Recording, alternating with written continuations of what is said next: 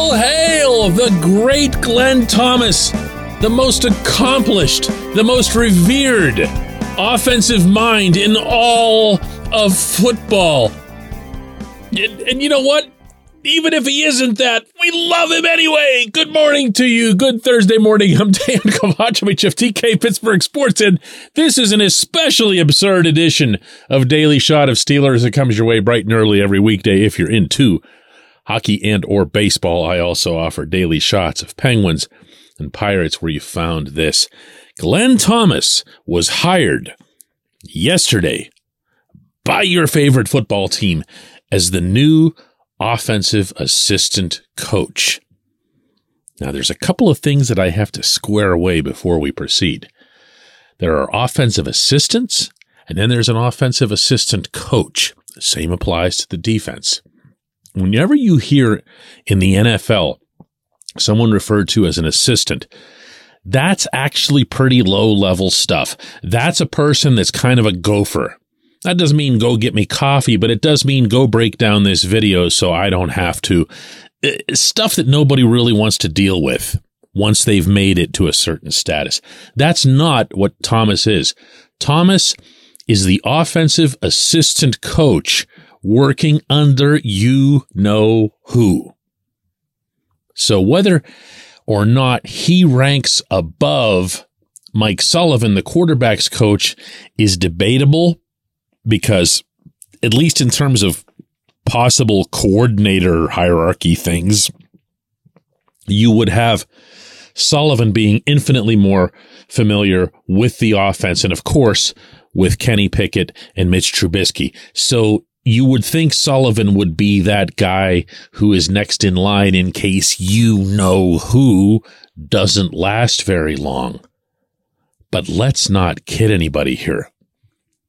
The Steelers needed to hire someone else who could at least think for themselves as it relates to offense, who might be able to bring a different outlook, who might even be able to add to the playbook that seemed to expire on Canada about halfway through the first quarter of every game.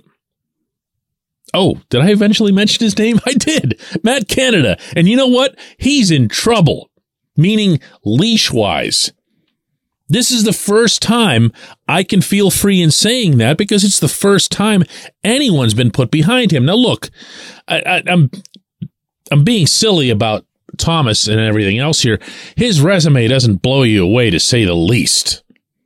Okay, he's been in college for a long time, which, as Canada is showing everybody, and a lot of other college coaches show, it takes time to figure out the NFL game, especially at the coordinator level. What can you expect at Point Park University in downtown Pittsburgh? Respect, rigor, relevance. That's the Point Park Pledge. You'll be treated with respect while being challenged and supported academically to graduate with career-ready, relevant skills. Visit pointpark.edu to learn more. And Thomas, he was the coordinator last year at Arizona State. Wasn't seen as having done all that great of a job there. Before that, UNLV, a few other stops. He did have time in the NFL working with the Falcons for a few years, and he was there. I mean, this is to his credit, for some of Matt Ryan's best seasons as the QB's coach. But look, when you're talking about going out and getting aggressive and hiring someone who's either a potential coordinator or someone you see as being the imminent next coordinator, you're probably going to do a lot better than this. But I don't care. Let me have my victory here. Okay? Let me run my lap. You can run it with me if you'd like. Because this coordinator had no business, Canada, ever being comfortable on the job. Presuming that he was, he certainly put up a great veneer if he wasn't.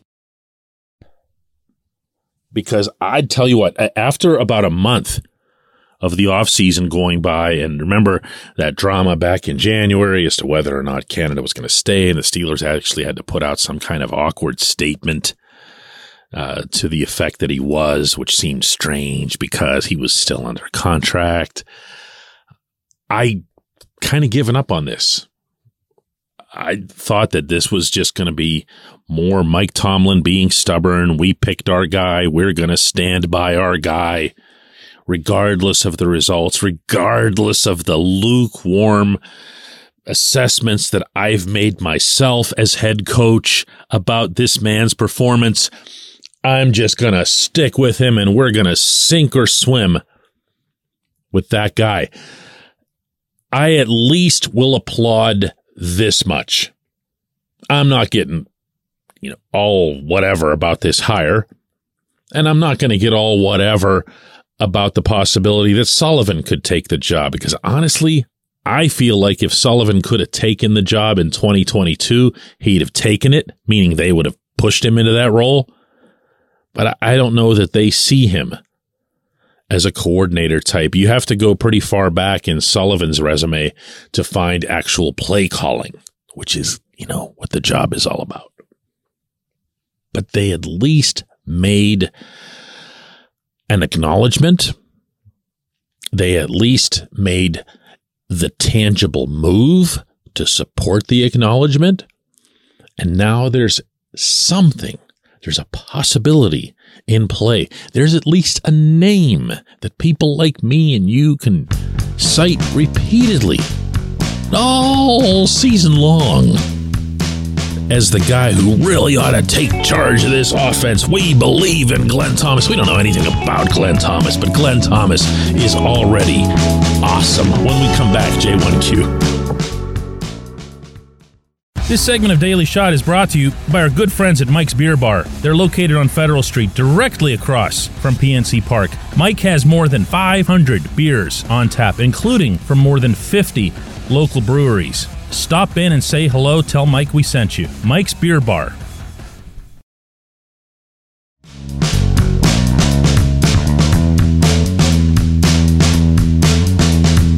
Today's J1Q comes from Mark, who says, with essentially 2 first-rounders, what is the Steelers' strategy in the draft? Is it to package those and move up, or sit tight, take what's available?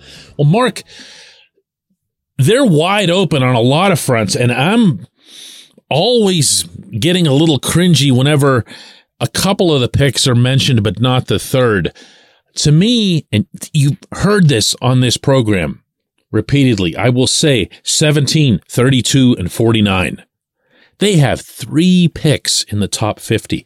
There is no reason for Omar Khan, Mike Tomlin, Andy Weidel, and everyone involved to not come away with 3 very, very good players, all of whom, incidentally, can contribute immediately.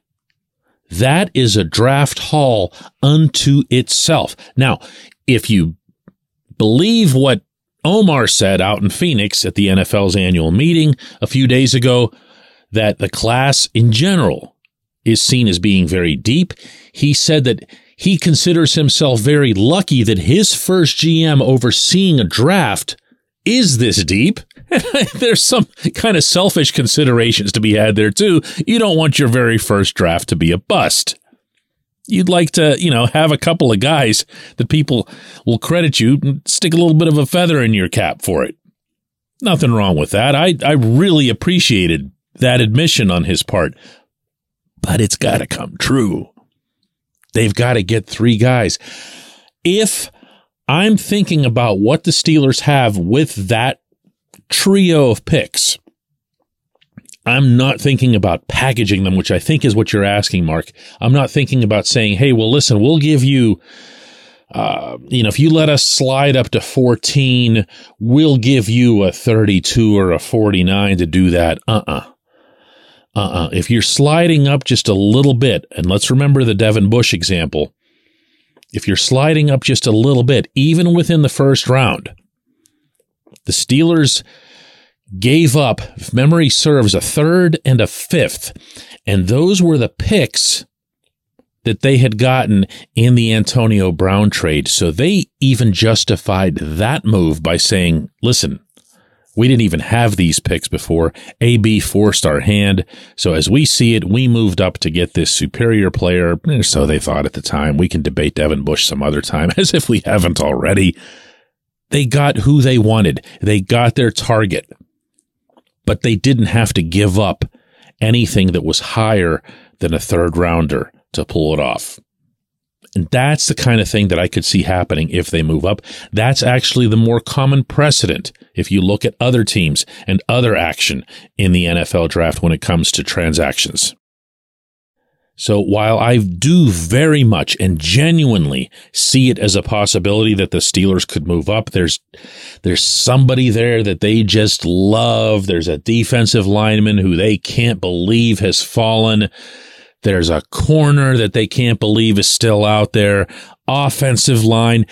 They see someone and they go, man, but you know what? Look at 14, 15, 16. One of those teams is going to take him. We got to get up there. We got to get ahead of them. And then they go ahead and make the move, but it's not going to involve the other two picks.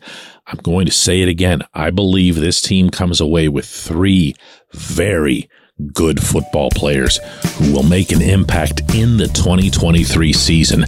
And that's saying something considering I kind of like where the roster is now. You know, it's not perfect, but it's definitely better than it was in 2022. I appreciate the question. I appreciate everyone listening to Daily Shot of Steelers. Let's do another one of these tomorrow.